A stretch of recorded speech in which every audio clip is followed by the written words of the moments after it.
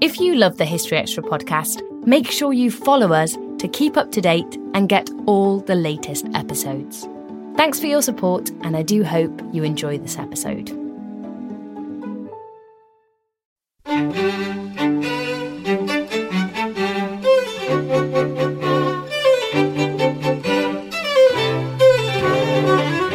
And a whole group, again, of not particularly related organisations, some of them Catholic, some of them Protestant, some of them Jewish, started to say, we have to save the children. That was Caroline Moorhead on the efforts of a group of French villagers to save people from ending up in Nazi concentration camps. Jamaica in 1946, it could almost have been 1846. It was a real place of old imperial certainties which had been lost. And that was Matthew Parker discussing Jamaica at the time when the James Bond novels were written. He'll be explaining the connection later in the episode. You're listening to the History Extra podcast from BBC History magazine. We're the UK's best-selling history magazine, available from all good newsagents or via subscription. Check out our latest subscription deals at historyextra.com/subscribe. The magazine is also now available on many digital devices, including the iPad, iPhone, Kindle, Kindle Fire, Google Play, Kobo and Zinio. Look out for us in your App Store or newsstand, or find out more at historyextra.com/digital.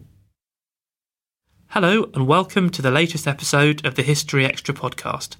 I'm Rob Attar, the editor of BBC History magazine. First up this week is an interview with the author and biographer Caroline Moorhead. Her new book, A Village of Secrets, tells the complex story of the inhabitants of one French plateau, who sheltered people fleeing the Nazis during the occupation of France. Our book's editor, Matt Elton, met up with Caroline to find out more, and he started by asking what first interested her in the project. I wrote a book called A Train in Winter, which is, as it were, the first of this trilogy. There's going to be this trilogy on resistance. The first one was a train, this one is a village, and the third one is a family. And when I came to the end of Train in Winter, I realised that the events in France took me up to the late autumn of 1942.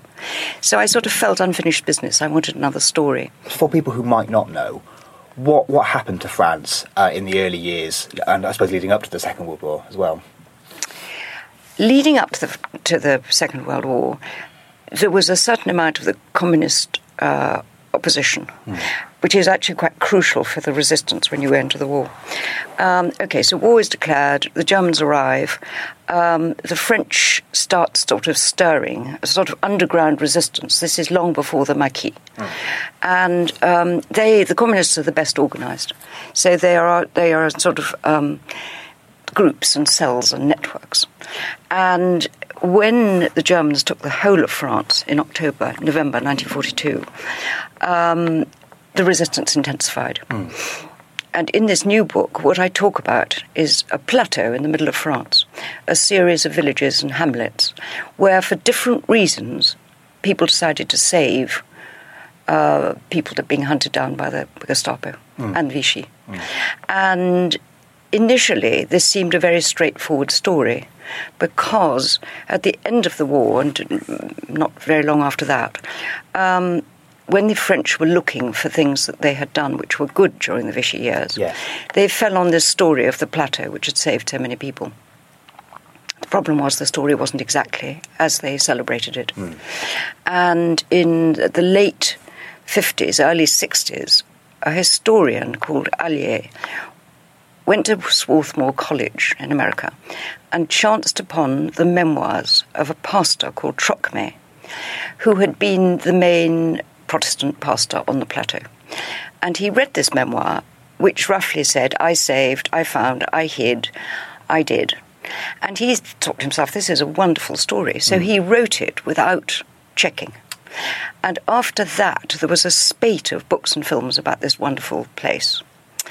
And everything changed in 1990, when the new pastor, Trocmé was long since dead, on the plateau, said, I'm sick of hearing all these rummagings, disagreements and so on. I'll have a conference.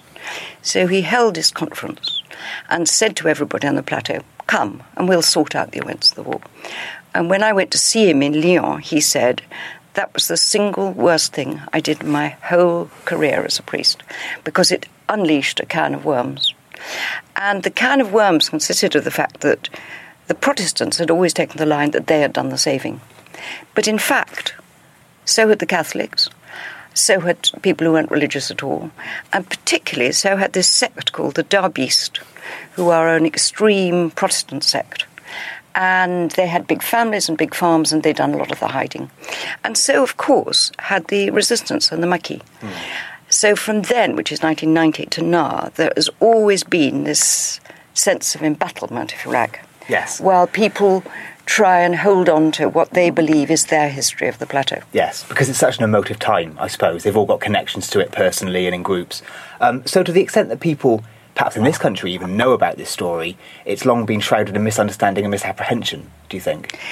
This is certainly my view. There have been lots of stuff mentioned and talked over the years about Le Chambon, which has been seen as this sort of perfect example of how people can behave well. In a sense, yes, they did behave well, but it was not this one village. It was the whole plateau. It was not this one pastor. It was a huge range of people. And it wasn't just one story, it was dozens of different stories. And in a sense, what was fun about this book was both looking at the story, but also unpicking this incredible network of arrangements that effectively saved people. Because the fact that it is so many different groups of people and villages makes it more extraordinary rather than less, I think, because this huge operation was going on. Heading back, I suppose, to the earlier part of the war, France had, to some extent, not been helping people who were being persecuted by the Nazis, had they? No. Very early in the war, the French set up camps. In fact, they'd already had camps at the end of the 30s for the Spanish Republicans who came in were still in camps. They also had camps for communists the moment we went into the war. So these camps already existed in various different places. However, under pressure, they quite quickly began rounding up foreign Jews. And Laval made a sort of pact with the Germans, a sort of terrible pact, which in the end nobody kept to, which he said to the Germans, I will give you our foreign Jews as long as you leave our French Jews. So during those first years of the war, bit by bit, the foreign Jews were rounded up and put into camps. Now, the fact is there were a lot of foreign Jews because France in the early 30s, particularly under the Blum left-wing government, had been very open to refugees. So people had poured in from Germany, from Poland and so on, and as anti-Semitism spread across German countries, so the Jews came to France, where they found welcome. So from 41, 42, they were rounded up, these foreign Jews. And what I try and do in the book is I try and follow the story of a certain number of children who were foreign Jews who were rounded up and taken into the camps. Of course, after 42, when Germany occupied the whole of France, when all the foreign Jews had already been deported, the Vichy turned to the French Jews. So, as much as anything, the story, by the time it reaches the plateau, is a story of both foreign Jews and French Jews. The stories of some of the children's experiences in the camps are really affecting. What kind of situation did they find when they were taken there? I always think the stories of the French camps are very little known. The immediate deportation camps, which were up in the French zone, are more known about. And Drancy is known as the deportation camp. What I think very few people know is these huge concentration camps that there were in the south, near the border with Spain. And, honestly, they were very little different from the early German concentration camps. They were barracks where there was no heating and no light. The sanitary conditions were terrible. There was not enough food. And people died. People died in these camps. Surrounded by mud as well, the thing that sticks out to me in the terrible. book. Yeah. Some of the stories about how the children had to go for food, and you could see them. There are pictures of them wading through the mud. The conditions were terrible.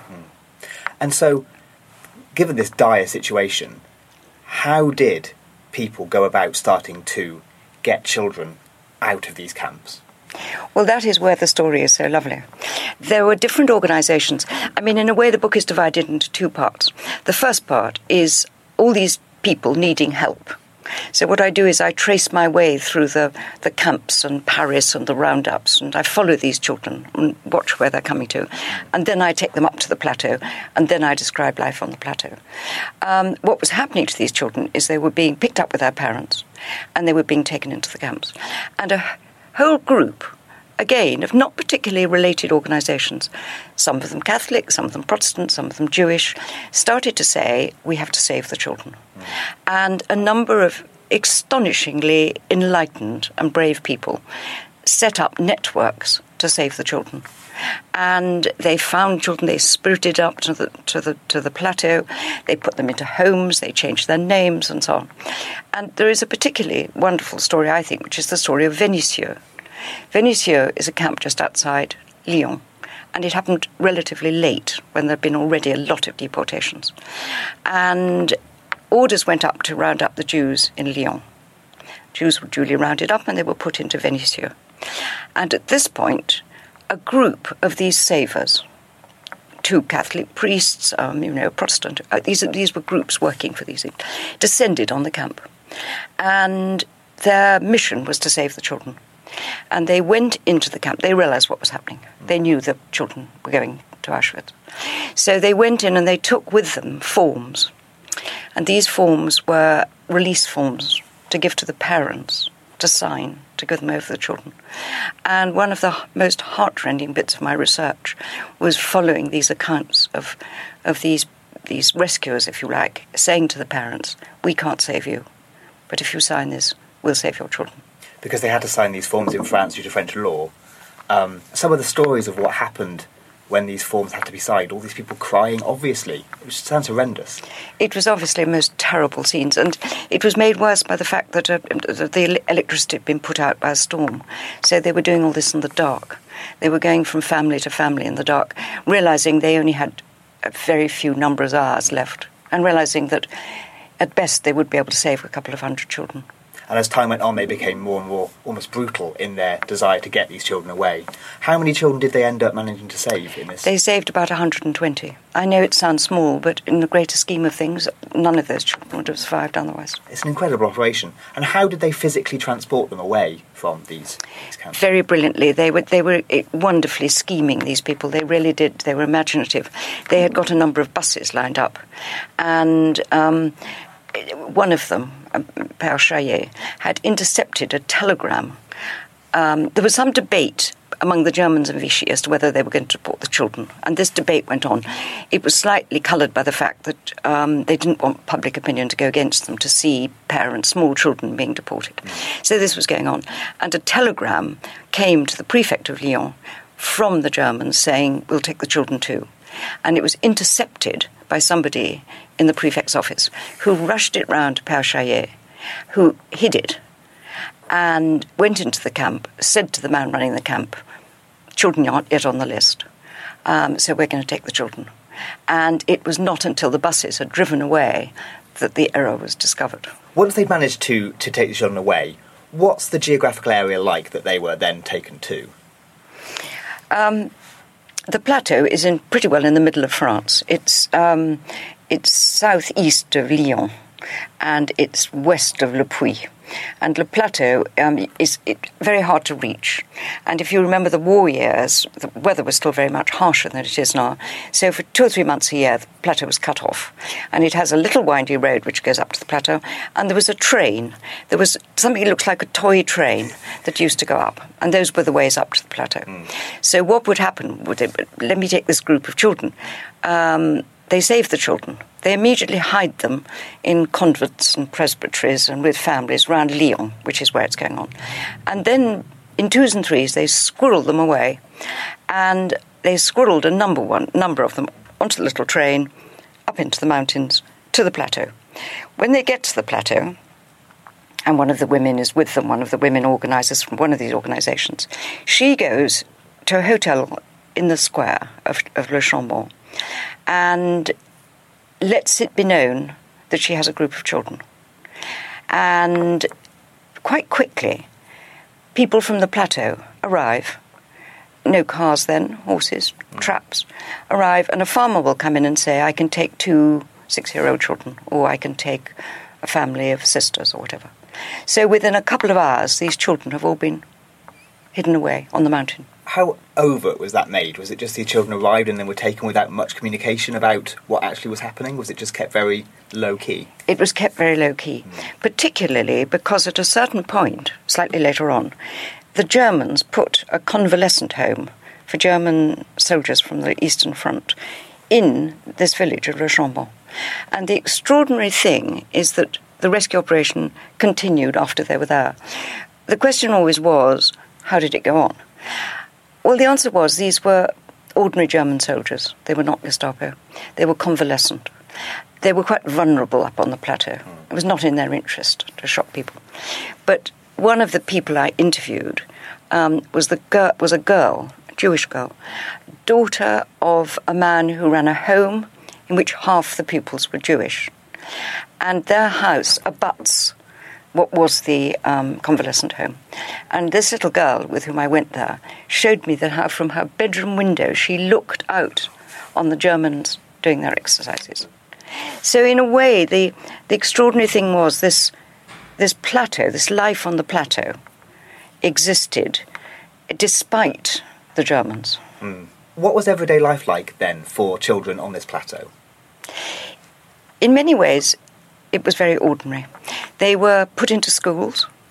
They lived in children's homes where they were looked after by people. You know, their names weren't necessarily changed, though some had their names changed.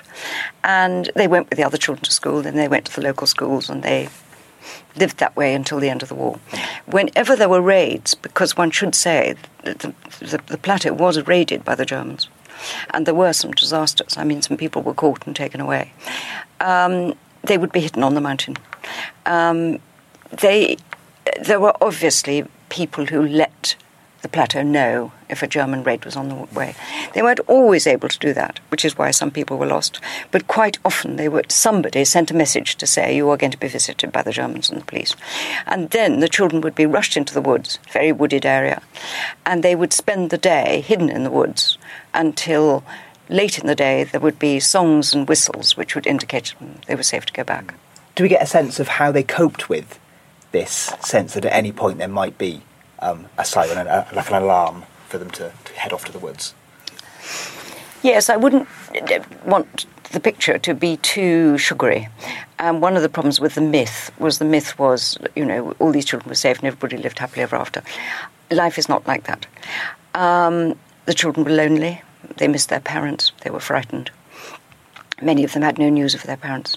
Because one of the agreements made for the children coming up, sometimes parents, for one reason or another, stayed in hiding in the rest of France and sent their children up. And they had to agree that there would be no communication, because communication was just too dangerous. So a lot of these children had lost everything they knew, and they had no news of their parents, and they were young. And the records of many of them, and some of the ones I talked to, are not happy ones. You also have to remember that the inhabitants of the plateau were quite dour people. Huguenots, by their religion, are quite dour. The Darbist are even more dour. They are totally God-fearing, Bible-reading, austere. At that stage anyway, no cinema, no radio, no. And the children were lonely, and some of these children in these Darbist families were indeed saved, but they were not happy. And by the end of the war, when they came out, a lot of these children were fairly disturbed. How old were they, we should mention, at the time they were taken up?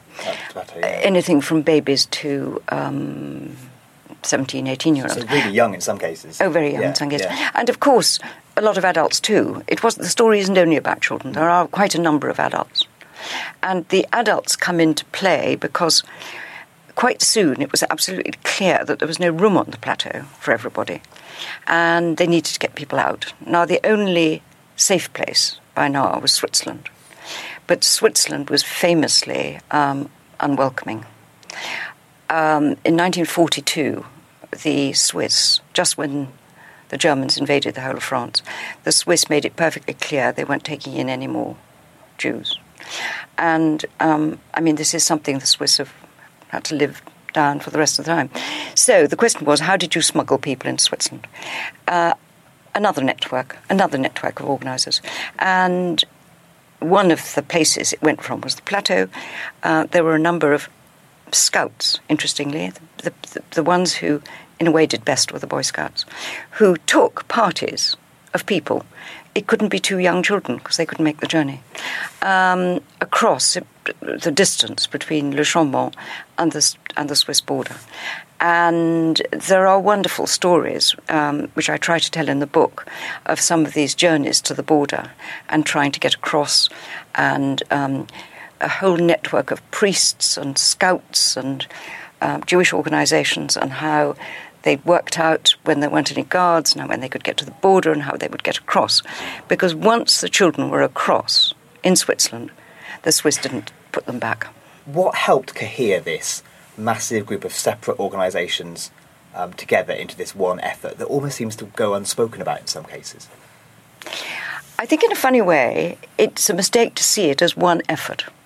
I think it has lots of different strands, which in a sense what made it so fascinating to write about, because I would start down one track and I would realise it led in one direction, and then I'd suddenly realise that there was another direction which was very interesting, which involved a whole lot of other people. For instance, the resistance. Now, the Maquis got going early in 1943, when the French tried to send a lot of young French to Germany to help with the war effort in Germany, Vichy. And this really did feed into the Maquis, and the Maquis too needed somewhere to hide. So they all came rushing up onto the plateau. So that was a whole other theme. And figures who can't be left out of this equation are the forgers, because everybody, the grown-ups, the children tended to be more hidden, but all the adults who came, both Jews and communists and resistors and so on, needed false IDs. So a whole lot of people set about forging IDs. And one of them was a very young Jewish doctor, medical student. Another was a middle-aged English woman who happened to be teaching one of the local schools. And a whole group of these people would spend their days and indeed their nights forging different ID papers. And they had a network of people in the plains who provided them with forms. So what they would do is they would falsify pictures, backgrounds, and they would choose backgrounds in places where they knew the archives had been destroyed. So there was no way that the police picking up these people could check that they had really come from some other part of France. How did the authorities view this whole story? One of the most interesting bits of the research was going through the police and prefect archives in the area, because what I wanted to establish was who knew what when, which is always one of the things that really fascinates me.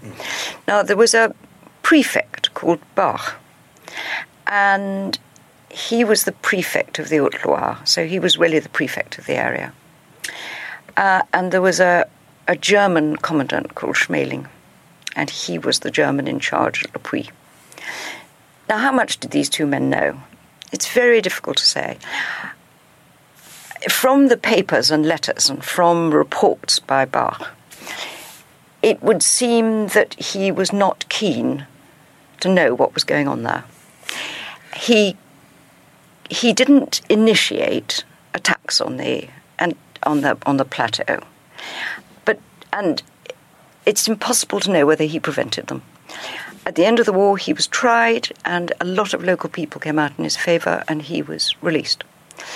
Schmeling, I think it would be totally wrong. You see, part of the original myth was that there was a good German, Schmeling, and a good prefect, Bach, and this wonderful pastor, Trockme. And between them, this was the conspiracy of good, which was the Hannah Arendt sort of slight perversion, conspiracy of good rather than conspiracy of evil. I think that is going too far. But I do think that Bach could have been a much more collaborating prefect than he was. I think Schmeling, who was nearing retirement, just wanted to get to the end of the war. I don't think it was in anybody's interests to carry out too many raids on the plateau. But some did happen. Some people were taken away. Some children did not return. After the war, what experiences do people in this story have following this huge thing in their lives, I suppose? There was a very sad comment in Trocmér's memoirs, and it was that when the end of the war came and liberation came, the people who'd taken refuge there flew away like birds. Somebody to whom I put that in Israel said, oh, yes, of course, but you had to understand that we wanted to get on with our lives and we needed to put behind us what had happened. People left, the children, where they still had parents. I mean, there was a great search for parents, and many then found they didn't have any parents anymore. But in the immediately months after the war, an organisation called Lozé set about trying to put in touch children with their parents. Some children had to be brought back from Switzerland, where they'd been spending the rest of the war. France was in a turmoil, everybody was scattered. And people left the plateau, and the plateau reverted to what it had been before, which was a place of tourism and so on. What was very noticeable was that in recent years, it's become, in a way, a place of pilgrimage for the people who had been hidden. And people have gone back up to the plateau and tried to look at the places where they were hidden. And their grandchildren have come. And they've marked out, they've remembered and marked out the different spots where they hid and where they were hidden, what it was like during the war. And that is quite touching. That was Caroline Moorhead. Village of Secrets, Defying the Nazis in Vichy, France, is out now in the UK, published by Chatto & Windus, and will be published by Harper in the US in October.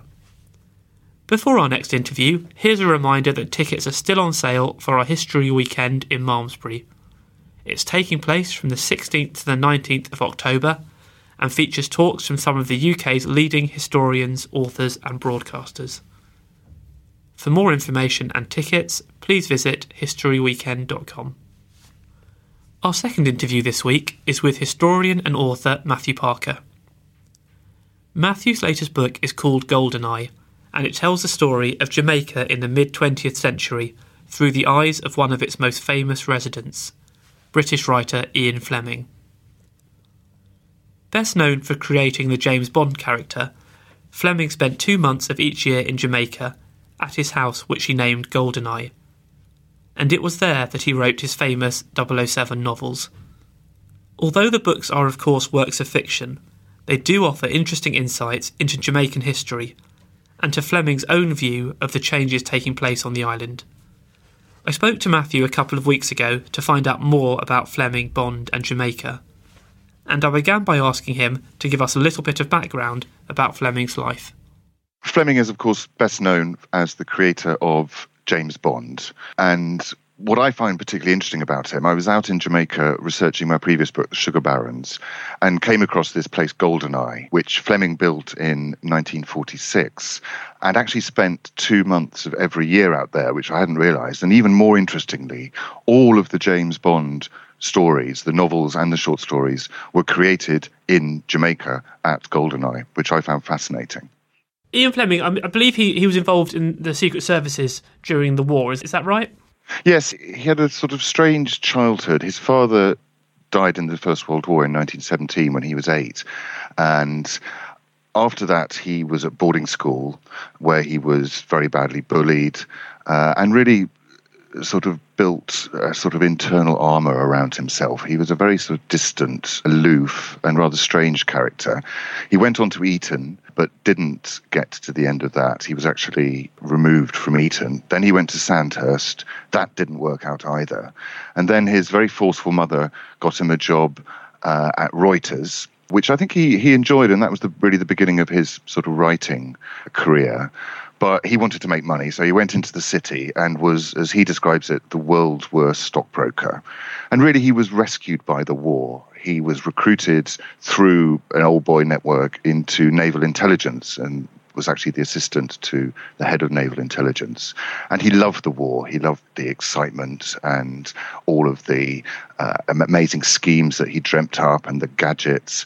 And then really when the war came to an end, he was sort of rather cast adrift. What he ended up doing was getting a job as the foreign manager at the Sunday Times.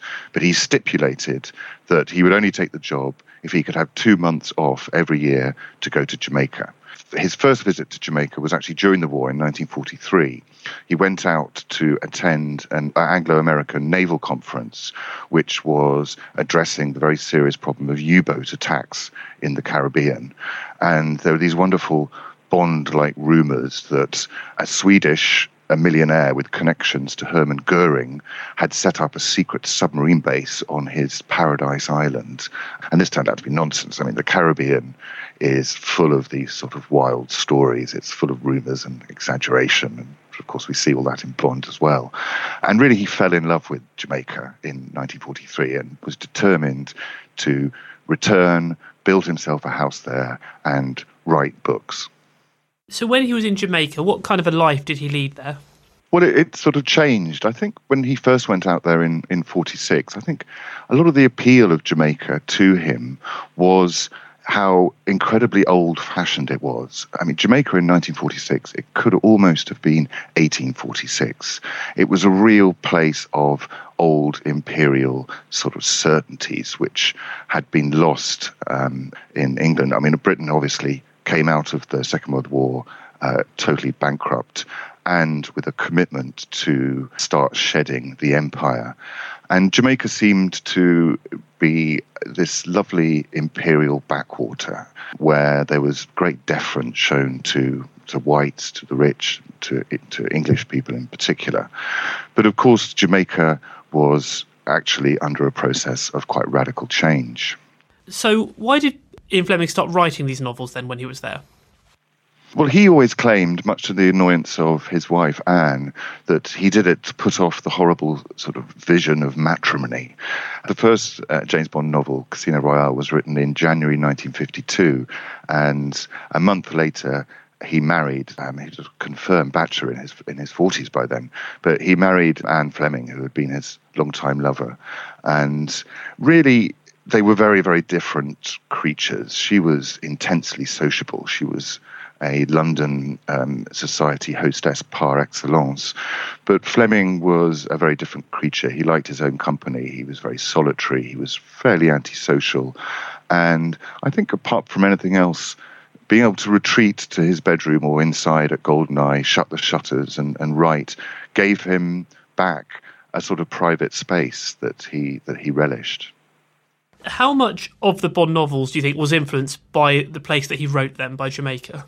Well, what I wanted to do, I mean, I was very struck by, as I said, I was very struck by the fact that all of the books were written in Jamaica. And then a year or so later, I was watching, along with billions of people around the world, I was watching the opening ceremony of the Olympic Games.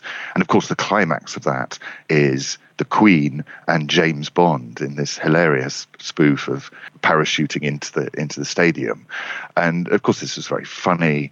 But then you suddenly thought, well, hold on a second. How has James Bond achieved such iconic status? He's this great British anachronism.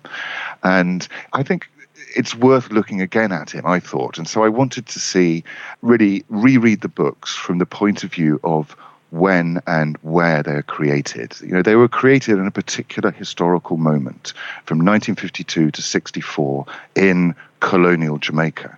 And if you actually look at the books afresh from this point of view, you really discover just how immensely imbued with Jamaica they all are in all sorts of different ways.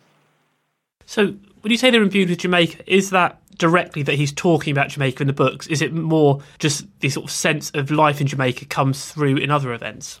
Well, I think there's a certain amount of very simple content. 3 of the novels were set largely in Jamaica. Several of the short stories were also set there.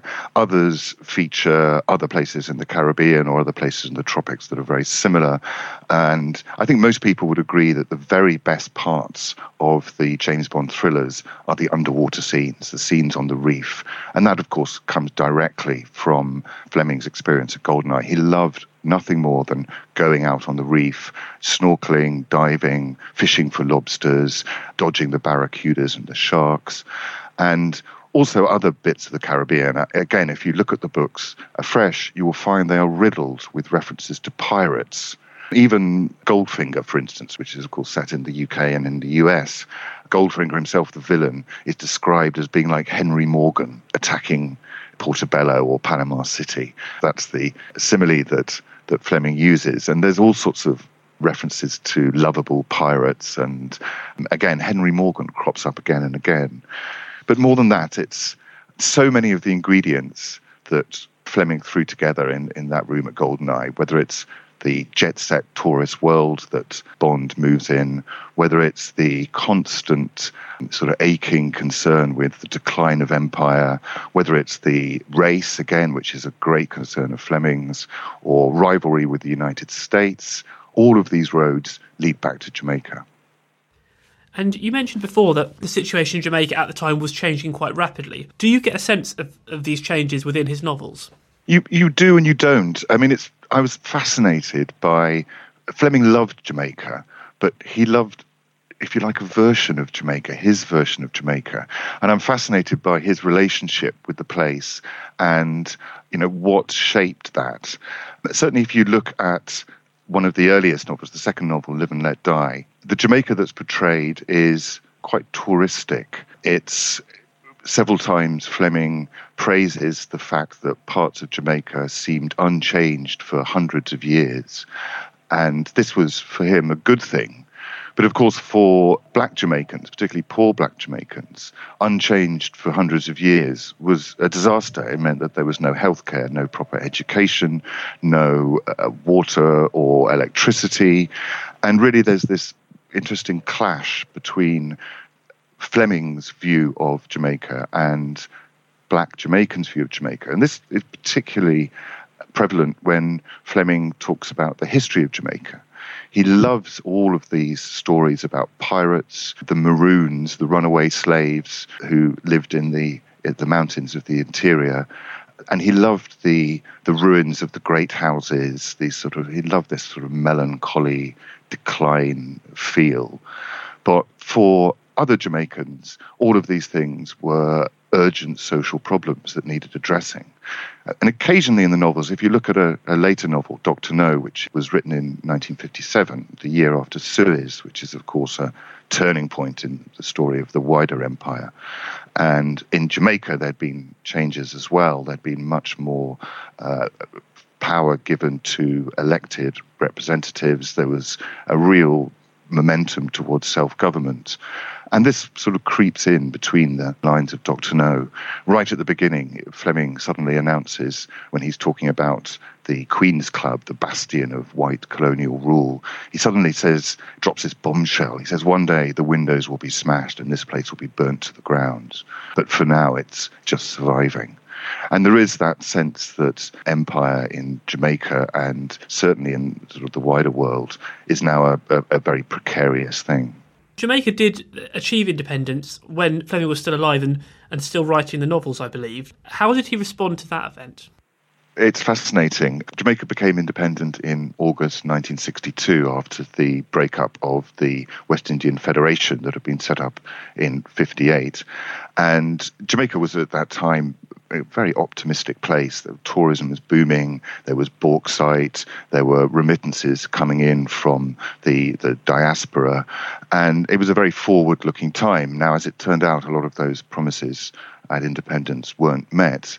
And for Fleming, he was rather unique in his attitude. A lot of the white expatriates, because throughout the 1950s, there'd been this massive movement of the rich from the UK and America buying up houses, whether it was Errol Flynn, whether it was Noel Coward, Ivan Novello, and they'd set up this, it's been compared to Happy Valley in Kenya, this decadent, bed-hopping, rather drunken, parallel world going on while the black Jamaicans are sort of fighting for independence.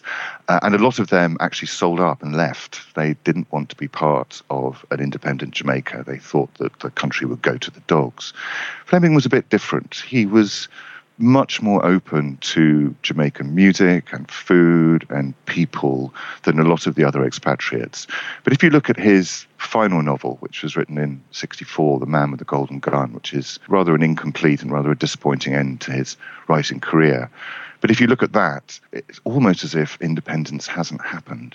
At no point do you come across Jamaicans who aren't waiters, sex workers, or taxi men, or musicians, and power in the land still seems to be firmly in the hand of British expatriates. They own the hotels, they own the businesses, and it's almost as if Fleming's in denial about independence, that he's retreated into a sort of fantasy bubble where British rule still holds sway in Jamaica. Now, during the period that Fleming went to live in Jamaica, his books became very famous. How did the change in that affect his own lifestyle?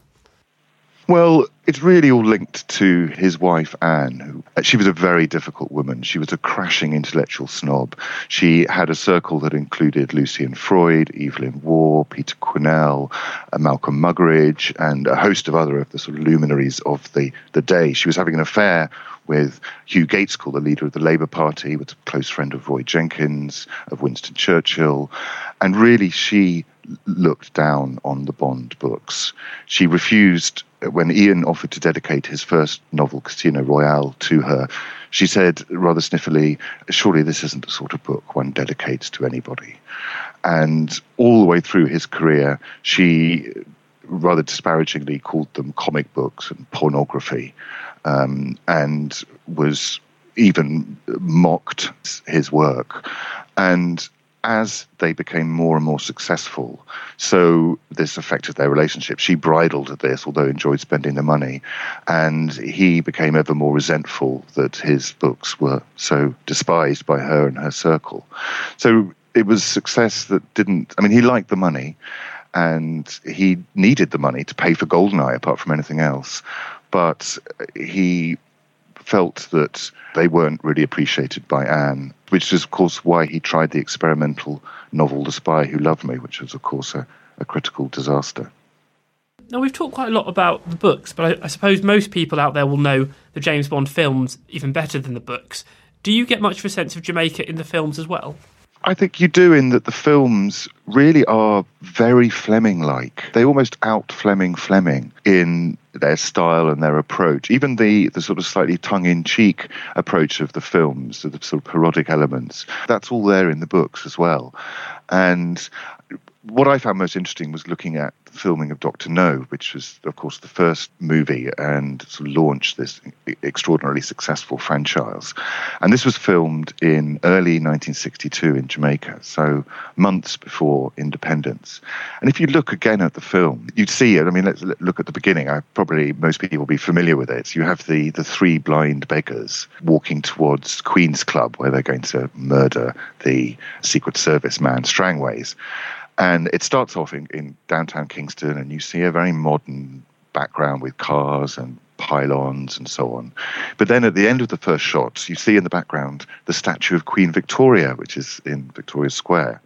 And then, even though they're supposed to be walking north to New Kingston, where the club is, they actually, the next shot, you see them walking down towards the port, and there on their right is another colonial statue. And this is, I think, Metcalfe, who was a governor of Jamaica in the 1840s and obviously pleased the statue sponsoring population.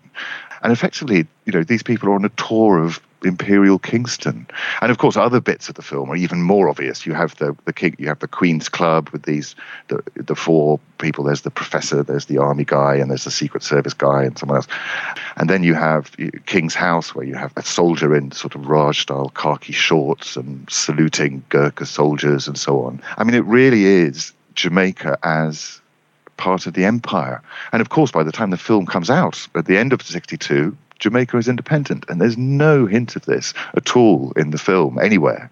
So in a way, the films continue this fantasy of continual British power. I mean, of course, the figure of Bond himself, he's an imperial hero. He bestrides the world and projects British power all over the place in the way that perhaps used to be the case, but certainly post-Suez and certainly post the rush of independence in the early 60s. This is a consoling fantasy now for the British audience. And at the time that Ian Fleming was writing these novels, how did people in Jamaica react to them? Very few of them actually read them, actually. I spoke to a lot of people around Oricabessa, where Goldeneye was, and sort of all over Jamaica. And everyone's seen the films, but very few people have read the books. There was one very interesting thing that I found in the Daily Gleaner, which is the sort of establishment paper in Kingston. And when Live and Let Die came out, which is all about Jamaica, they reviewed it. And it was the sort of the normal white guy reviewing. And he said, this is a great thriller and very exciting. And, isn't it great that Jamaica's been put on the map by these stories. And then about a year later, it was reviewed again when it came out in paperback, but this time by a young black writer who found it, not to put too many words on it, found it actually rather offensive. And certainly now, if you read Live and Let Die, it seems quite extraordinarily, obviously racist. I mean, there's a chapter called Nigger Heaven. There is this portrayal of a local helper called Quarrel, who, of course, appears in Dr. No as well, who is, every sort of colonial cliche you can imagine. He's childlike, he's naturally subservient, he's superstitious and rather childish and fearful. And some black Jamaicans found this portrayal to be, as I said, offensive. And what about nowadays? How does Jamaica feel about Fleming and Bond these days? I think certainly after Dr. No was made, which employed a lot of Jamaican actors. I mean, I think it's easy to forget Dr. No was made on a total shoestring, and they tried to use as many local people as possible. And for Jamaicans, this is like Fleming was described as a sort of one-man industry in Jamaica. And certainly people are very pleased if it helps the tourist business. And now, of course, there's a small airstrip near Goldeneye, which has been renamed the Ian Fleming Airport, which for some is great because it means that, again, people will come to Jamaica and appreciate that this is the place where this amazing creation came about. But other people, in fact, the sign was, when it was first put up, was vandalized several times, think that it should have been a Jamaican who was given the honour rather than a British expatriate. If you're a listener out there and you want to find out more about Ian Fleming and Jamaica, is there one of his novels in particular you'd recommend they read? I think it would probably have to be Dr. No. I think that is the one where less of the cliche views. I think if you look at Live and Let Die and The Man with the Golden Gun, as I said, you'll find a very touristic, slightly detached portrayal of the island, appreciating, of course, its incredible natural beauty and its old-fashioned values. But if you look at Dr. No, then there's slightly more edgy portrayal of the island. I think some of the cracks in the imperial facade do show in that novel like nowhere else. That was Matthew Parker. Goldeneye, Where Bond Was Born, Ian Fleming's Jamaica, has just been published by Hutchinson. And Matthew has also written an article for our September issue where he picks out 3 novels that best reflect Fleming's views on Jamaica. Also in our September issue, which has just gone on sale, we explore Thomas Cromwell's fractious relationship with Henry VIII. We reveal some of Britain's audacious plans to repel a Nazi invasion. And we chart the descent of ancient Rome into a century of chaos and civil war. If you like the sound of any of that, then why not get hold of a copy at all good newsagents or digitally. OK, so that's almost all for this week. Please do join us next time when we'll be broadcasting a lecture from our 2013 History Weekend Festival. Thanks for listening to this History Extra podcast, which was produced by Jack Fletcher. Do let us know what you think about this episode by emailing podcast@historyextra.com, and we might read out your messages in future episodes. Alternatively, why not keep in touch via Twitter or Facebook, where you'll find us at History Extra. For more great history content, don't forget to visit our website historyextra.com, where you will find history quizzes, galleries, articles and more. Plus, it's where you can download every single previous episode of this podcast.